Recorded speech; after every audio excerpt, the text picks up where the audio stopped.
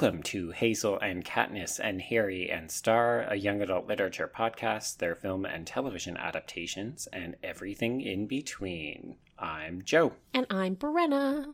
And our show is created on the traditional lands of the Haudenosaunee, the Huron-Wendat, and the Anishinaabe, on lands connected to the Toronto Purchase, Treaty 13 of 1805. And on the Tk'emlúps te Secwépemc territory within the unceded traditional lands of Secwepemcúlecw. As settlers, we take seriously our responsibility to center and uplift Indigenous creatives and to work to build a more inclusive YA environment for all marginalized folks. Not gonna lie, could have done with a little bit more interesting perspectives in some of the texts that we're talking about today. Yeah, just a little bit. So, folks, we are talking about two different movies. One is Bring It On from the year 2000, celebrating its 20th anniversary this week. And we're also going to briefly touch on the new Netflix film Work It, which has just dropped last week. Which also, inexplicably, does not contain Missy Elliott's Work It. Right? I waited the whole movie. Yeah. There's something fun about all of these competition-themed YA texts that just have to include the word it, to which I would like to say, in the immortal words of Not Another Teen Movie, what is it? And has it already been brought in? Well, it has at least been brought in 5 times. From Again to Cheer Smack. I'm not going to lie, I've seen every Bring It On movie, and it played a focal point of my wedding ceremony. It was a literal table at my reception. That's how much Bring It On means to me. Okay. I warned you, Brenna. I said, be careful how you talk about this film. Okay. Let's just skip it. Brenna's like, I have nothing good to say about this. But before we have to dig into that, Brenna, we have a little bit of correspondence to cover, as well as you have some homework to share. Yes. Where do you want to start? Let me get the correspondence covered. Cool. Okay, so we have an email from constant listener Miriam, and she... friend of the show, I think, at this point. Yeah, absolutely. Mm-hmm. I love our weekly interactions with her where she tells me that she likes you more than she likes me. That's why she's my favorite. Everybody likes you more. That's why you're all my favorite. All right, fair. So Miriam has written in with some recommendations for additional lesbian YA texts because, of course, a couple of weeks ago we did some recommendations for Indigenous books as well as female-to-female texts. So she has recommended a couple of additional ones for our listeners. Nice. Hit it. Absolutely. So the first one is Juliet Takes a Breath by Gabby Rivera. And the logline is, Juliet is a lesbian Latina from the Bronx who goes on an internship over the summer with a very white feminist author in Portland, Oregon. And one of the reasons that Miriam likes this is because Rivera isn't afraid to call out white feminists. And additionally to that, the love and lust is sexy. The women of color are all very lovely. And they also take no BS. But Miriam also suggests that it's refreshing to read about a main character who masturbates her period pain away, which is like interesting. A pretty candid topic that I think will speak particularly to female listeners, because it's just not something that gets touched on. No, it's ever. true. So that is Juliet Takes a Breath by Gabby Rivera. And then a couple of other recommendations. We Are Okay by Nina LaCour. And Miriam says it's not an easy read because it's about grief, but it's beautiful and heartbreaking. And because the main character doesn't really know what's going on, you as a reader are also kept in the dark. So it's giving me a bit of a Tiffany D. Jackson kind of vibe. Yeah. But I think it's more dramatic and less mysterious in that regard. Oh, cool. All right. I could be wrong. I may hear back from Miriam about that. And then final recommendations, which she doesn't spend a lot of time going into, but she says that these are both YA queer horror texts, so I feel like she's coming after my interest with these.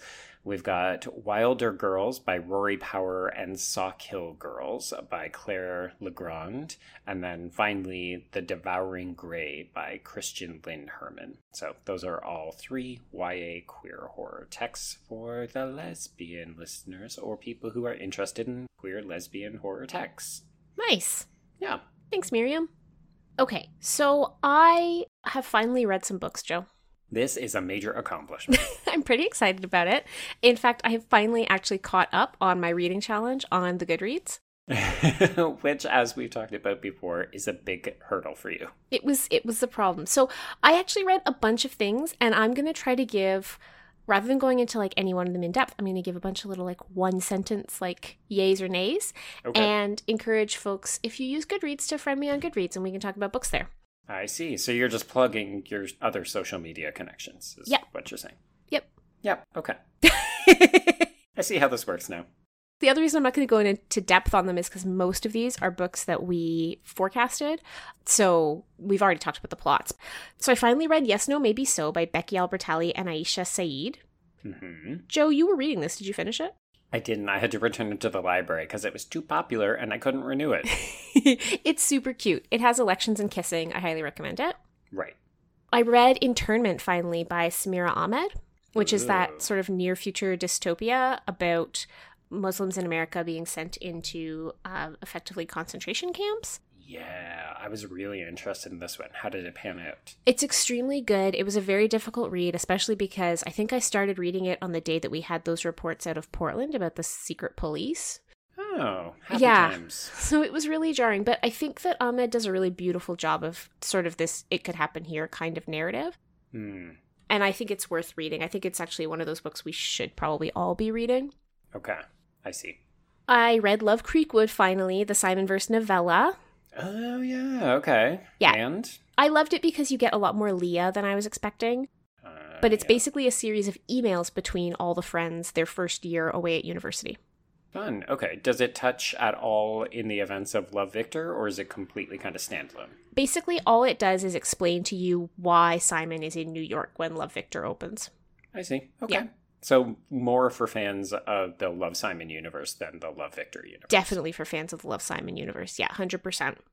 I read Tomboy's Survival Guide by Ivan E. Coyote, which I don't think I'm familiar with that one. Oh, it's really great. It's sort of all about the experience of growing up genderqueer and realizing sort of that you don't fit in spaces and sort of a progression of understanding what transness means. Okay. So this is, well, a collection of sort of essays and stories about transness, and it's set up as kind of like, how would you tell a young person to survive in a world where their gender doesn't fit the expectations of the people around them? Right, okay. And some of them are really sad, and some of them are really, really funny, and all of it is really just disarming and lovely.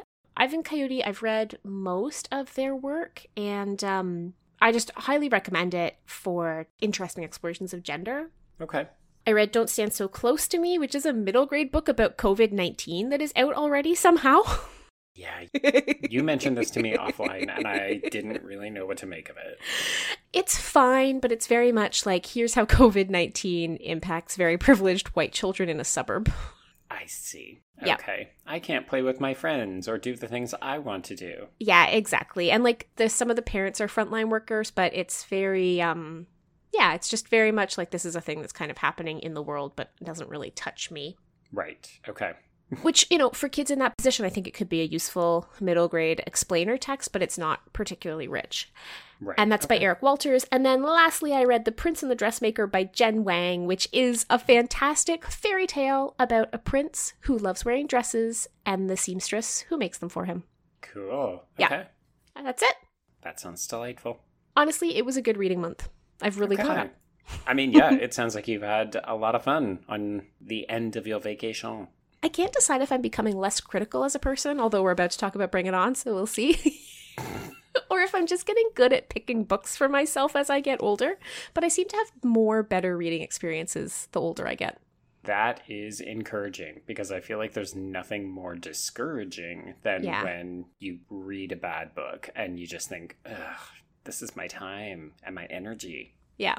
Yeah, it's true. It's true. Yeah, I'm not sure what it is, but I'm definitely having fewer DNFs, did not finishes, and fewer frustrating reading experiences. So that's nice. Good. Okay. Well, all right. Listeners, if you're having similar experiences where you think, hey, here's a book that Brenna could add to her great reads list, be sure to let us know. Please do.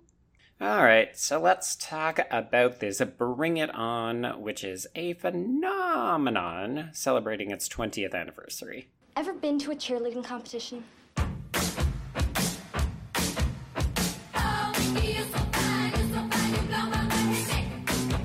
We're the best. We have fun, we work hard, and we win national championships. We have a problem. About what? You ripped off those cheers. We've had the best squad around for years, but no one's been able to see what we can do. We're in trouble. But you better believe all that's gonna change this year. I swear I had no idea. Do you think a white girl came up with those moves? This isn't about cheating. This is about winning. Can we just beat these Buffies down so I can go home? We might have to have a rumble. I'll take out Famous Losers for $200. Shut up, moron! You wanna make it right? Then when you go to nationals, bring it. That way, when we beat you, we'll know it's because we're better. I'll bring it. Don't worry. Come on, let's go get it on. We need a new routine, something amazing and fresh. We've been saying we're the best. Now it's time to put up or shut up. Let's do this. I don't know how I missed this. I mean, this would have been the year, before you came to university? Yes. Yeah, so hypothetically you were finishing high school and you were living your own Bring It On style of life. You were very focused on doing your own Bring It On style activities. Yeah, that sounds like me, Joe. So this was a teen film that was released in the summer, obviously, because it's August. And it's directed by Peyton Reed, who at the time hadn't done a ton, but has actually since gone on to do a great revisionist rom-com called Down with Love, which is a Ewan McGregor and Renee Zellweger film. I adore that movie. Adore it. So good. And of course, most people who are cultural consumers of more populist art would know him as the director of the 2 Ant-Man movies in the Marvel Universe. Is Ant-Man more or less populist than Bring It On? I think it's probably been consumed by more people right. on a grand scale. But Bring It On ended up being a bit of a quiet, significant text in the way that it didn't open to a lot of fanfare. Like, it kind of came out in the doldrums of summer. People weren't really expecting much of it. Roger Ebert absolutely hated this movie because he found it vulgar and mean. It is so 2000s in its humor. Holy Godfathers. It's very 2000s in its humor, and some of those things have not aged particularly well, and particularly the performances by Kirsten Dunst in the lead as Torrance Shipman. A lot of people were excited about Eliza Dushku, who was coming off her season of Buffy the Vampire Slayer. Jesse Bradford was a bit of a novelty. I think this is kind of his peak, unfortunately, even though he is in a terrible baby Fatal Attraction movie that I covered for the other podcast called Swim Fan. I was very distracted because he is absolutely the exact kind of boy I had crushes on in high school. Right? Down to that friggin' smirk he makes every time he's watching her do anything. Mm-hmm. Yep. Their connection is adorable. It's so Even adorable. Revisiting it after having seen this movie easily 20 to 30 times. I just find their interactions, particularly the bathroom toothbrush cleaning That scene is very cute. very cute. Yeah. And then, of course, this is also a really notable film for Gabrielle Union, who literally has not aged in the 20 years. If you look at a picture of her now, Agreed. She looks exactly the same. Correct. And I know that you likely had issues with some of the racial politics of this film, and I can't say that I disagree with you, but I will say that one of my absolute favorite things about this film is that the white girls don't win. Mm-hmm. So that was pretty significant at the time, because if you've watched any of these competition-themed YA entries, it is always about the underdog who manages to come back and win it all. Mm. Yeah, I mean, they're not underdogs is the weird thing. Like, they're just cheaters. Well, they're underdogs in the way that they have to start from scratch, which puts them at a quote-unquote disadvantage, despite the fact that they are 5-time national champions. And they've done it to themselves entirely, but okay. It was Big Red, Brenna. Big Red screwed them into the ground. And then Aaron. Oh, and Aaron is the worst. He's Aaron my is very favorite bad. kind of terrible boyfriend. I mean, he's cute in a 2000s kind of way, if you can forgive the fact that he's wearing a full-length sweater with shorts in the summer. Yeah. Unforgivable sin. I feel strongly that he would be smelly. He would be smelly, and he would be the kind of guy who thinks that he's very attractive to women, and we're meant to think that he's a player based on the women that he's betting when he goes off to college, and all I could think of is the disdain that one girl has when she says, You're a cheerleader? Which also plays into this casual homophobia and fear of effeminate men that this movie has. Uh-huh. Yes. But you know what? Quippy one-liners, Brenna. Quippy. This movie is endlessly quotable. You will forgive anything for a bit of sass, Joe Lipset. I do love the sass. And I think that's one of the big reasons this film resonates with me strongly, but also it has a very big following in the queer community because it's about women who fight but don't catfight. Mm-hmm. But it also is just, like it's got the kind of dialogue that I think a lot of people wish they could just pull off in real life. And it feels on par with Buffy and Dawson's Creek in the way that no one actually speaks this way. And yet everyone in the film seems to be living it. In every way, it is a text of not just the 2000s, but 2000 in particular. The humor is mean in that way that was so mean. Very much a sort of part of that moment. I actually read something really persuasive the other day that argued that pop culture produced from 2000 to 2008 is some of the cruelest that has been produced. And it made a very persuasive connection to Bush-era politics and political discourse and the kind of cruelty that we see both in humor and also in the kind of reality television that was being produced back then, aka The Swan. I was going to say, are you talking about The Swan? Because I saw you tweeting about it, and all I could think of was, whoa, there is something that I forgot existed and also was kind of glad to have forgotten. Yeah, because it was horrible. It Absolutely was horrible. Terrible. Yes. Which is actually replicated in the Sparky Pilastri sections of Bring It On, where he just goes down the line and doesn't talk about anything positive of these absolutely gorgeous human beings on this team. Yes. Like, he literally compliments a woman for having good muscular tone and then proceeds to look over and say that her ass is so big it could form its own website, which is also a very particularly 2000 thing, because websites were new. Yeah, I shouldn't say that I dislike this film. There's a lot to like about it, and the chemistry between Kristen Dunst and Jesse Bradford is really quite lovely. I was just sort of surprised and shocked, particularly by the homophobia. I also think that the general gender and racial politics are troublesome. Yeah, I don't know. I don't know what I was expecting. I certainly enjoyed much of it. And we probably should have clarified off the top, this was a first watch for you. Yes, completely first watch. So I can imagine that this would be jarring to see for a first time, because it's 20 years old and you can see the 20 years. Yes, every single one of them. But I do want to address the thing that I feel like it goes unspoken, which is actually how fascinating I find the Clovers, and in particular Isis, the Gabrielle Union character, because in other more traditional depictions of this kind of story, what you see is an animosity where there's absolutely no respect given, and the villains are capital V villains. Whereas here, we're presented with two people who are at odds with each other, but it's based on like a celebration of competition and being the best, and that means you have to beat the best, which means that they only succeed when the other one succeeds. And I think that's a really interesting commentary, particularly in the film's focus on more or less cultural appropriation. Yep. Like, this is about white people going into Black communities and stealing the valuable assets and then profiting off of it. And to me, that is the most 2020 thing about this movie. Yeah. Yeah, I agree completely. It's weird to me, though, that sin, the sort of that thieving, that appropriation, kind of gets buried after the first act, right? Like, once they've hired the Sparky choreographer, Pilastri. Yeah, who is awful, right? Once they hire him, and once we find out that, like, oh, actually, he's been selling this routine all over the place. Like, then the focus is on Torrance's failure, right? Yes. And like, we never mentioned the stealing again.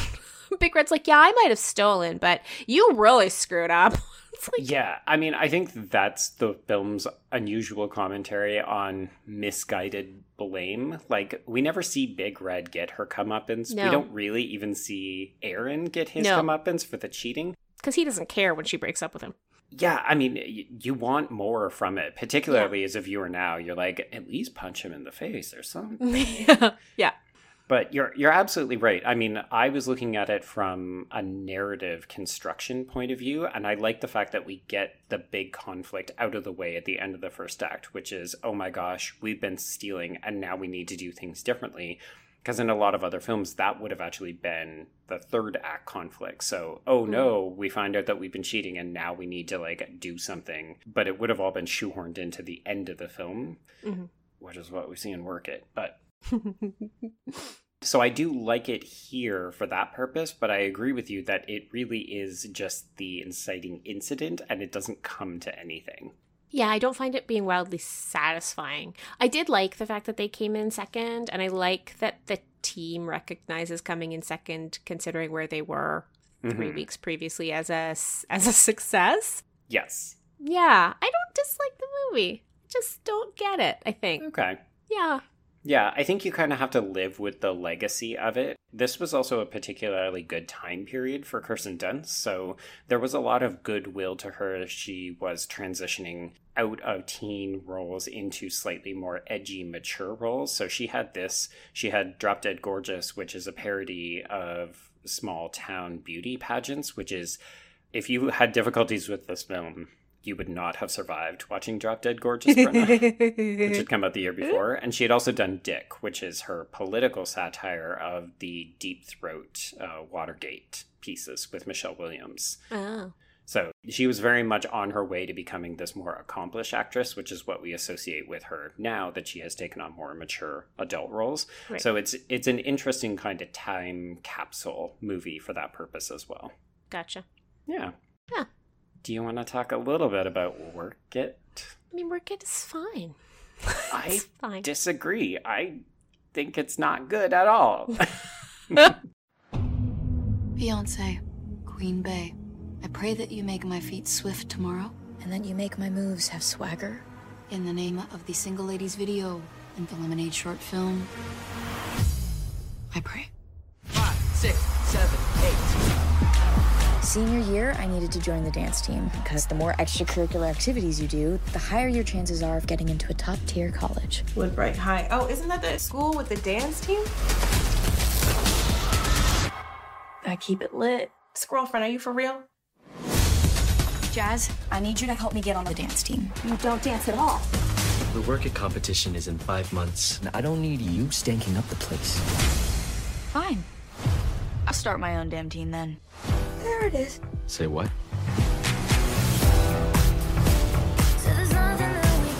The Thunderbirds have the best dancers in the school, so we need to find the diamonds in the rough. This guy's supposed to be the best flipper in town. That guy's like 50. Not him. The one that looks like Conan O'Brien. You're kidding. The guy can flip.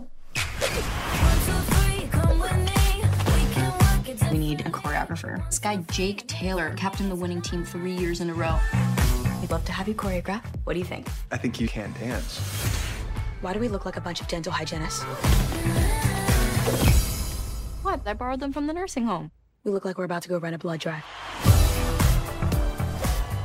So, Work It is a film that just dropped on Netflix about a week and a half ago, and this is slightly different. So it's not cheerleading, it's dancing, which is, in a way, its own mini subgenre. You've got Jessica Alba doing Honey, you've got a bunch of the later Step Up movies. There was a brief period of time in the mid to late 2000s where pretty much any YA film that wasn't a horror film was a dance film. There's an entire category on Wikipedia, American Dance Films, and it has 124 entries.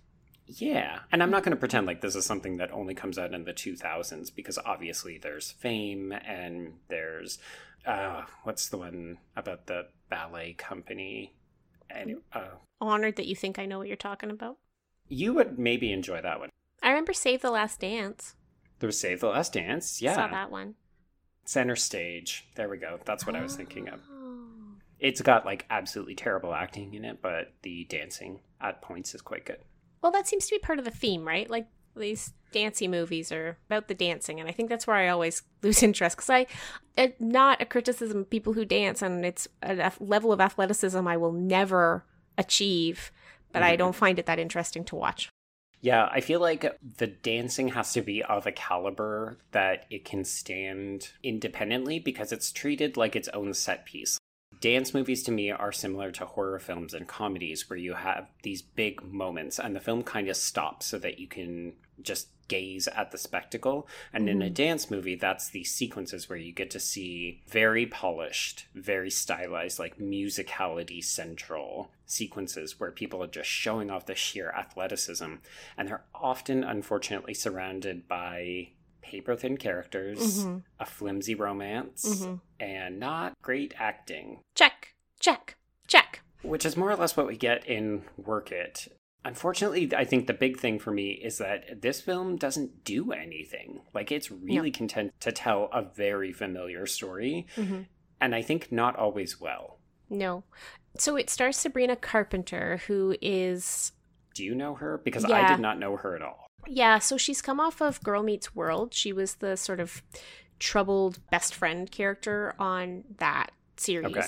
And so she sort of has the same, very similar emergent narrative as many Disney Channel actresses. She's got an album. I think she has 3 albums out, actually. Oh, okay. She's 4. Sorry, I'm incorrect. She has 4 albums out, and she's gone through that mill. I think she was discovered in a Miley Cyrus singing contest. So, okay. Yeah, she's gone through that mill, and she was in Hate U Give, so you have seen her before? Right. Yeah, she's the white girl who doesn't understand.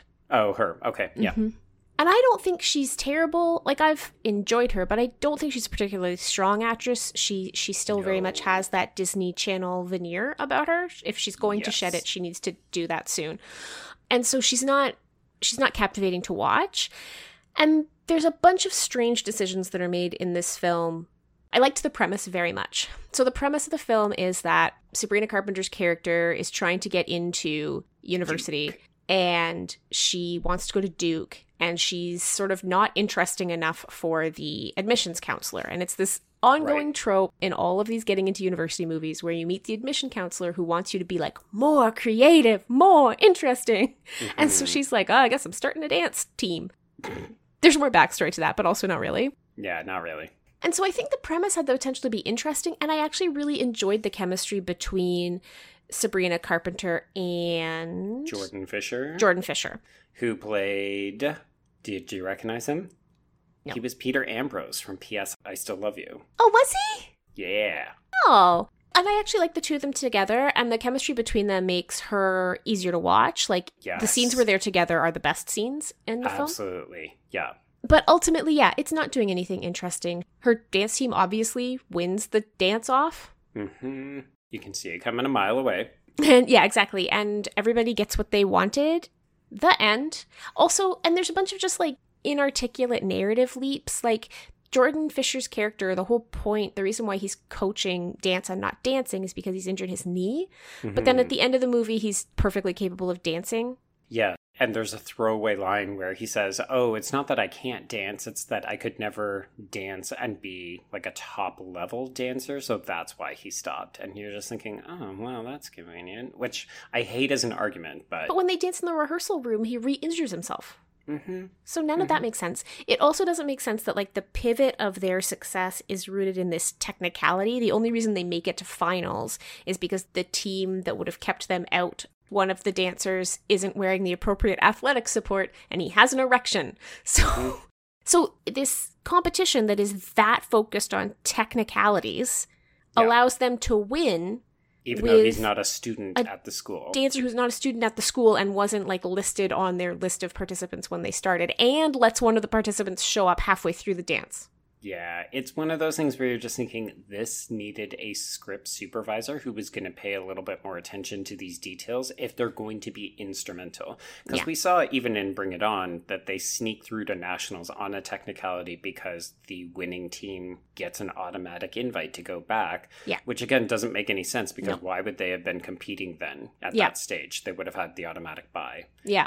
But in the case of Bring It On, it doesn't really matter because it's just like a slight hiccup. Whereas in Work It, the entire back half of the film rests on that one technicality because they're such a terrible dance crew that they wouldn't have made it otherwise. Yeah, it doesn't make any sense. Yeah. But I mean, honestly, most throwaway YA Netflix movies don't make any sense, right? Yeah. So I don't find any of that to be unforgivable, which is why I say the movie is fine. There's nothing about this movie that isn't like what I would have expected.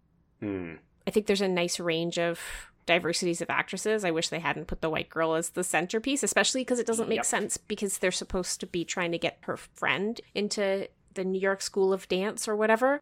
Yeah, Lisa Koshy, who plays Jazz. I really like her, actually. I think she's found her a far more dynamic and interesting performer. And my favorite comedic bits in the film are when she's trying to get them to name the dance crew after her.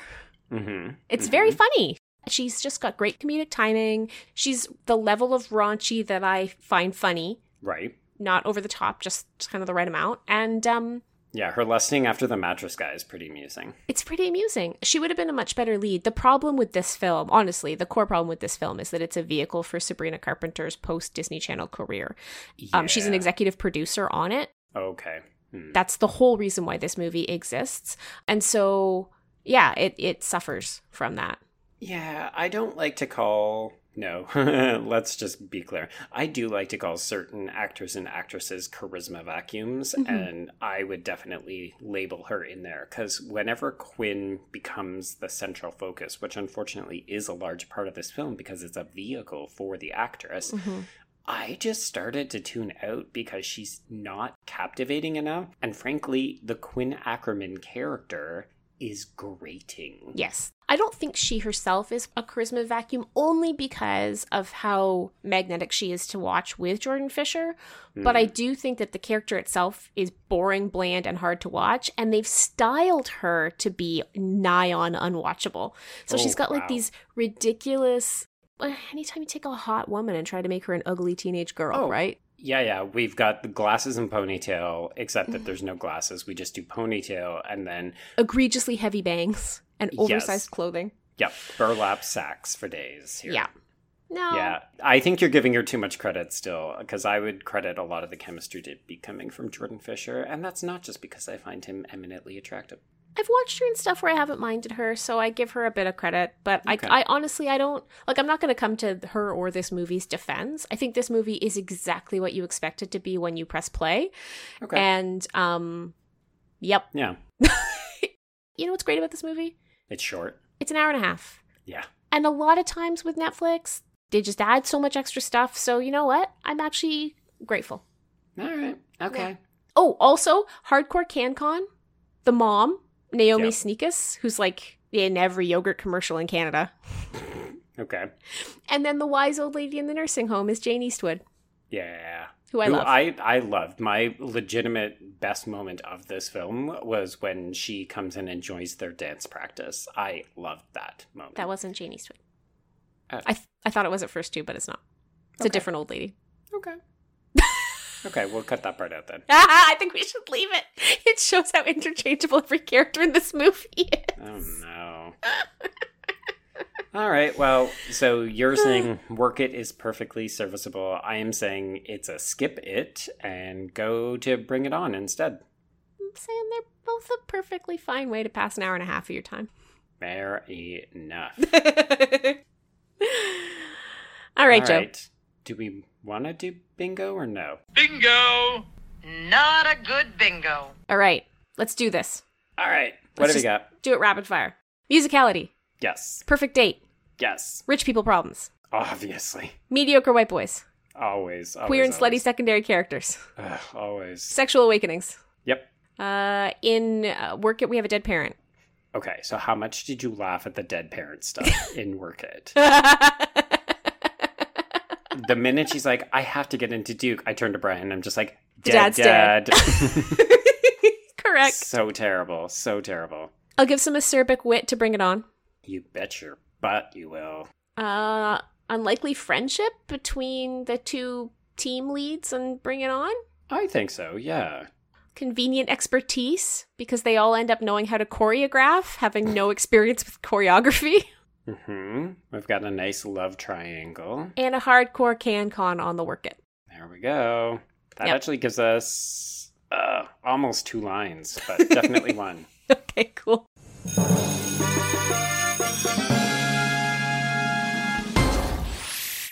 I mean, it helps when you got 2 different texts that you can work from. It does, yeah.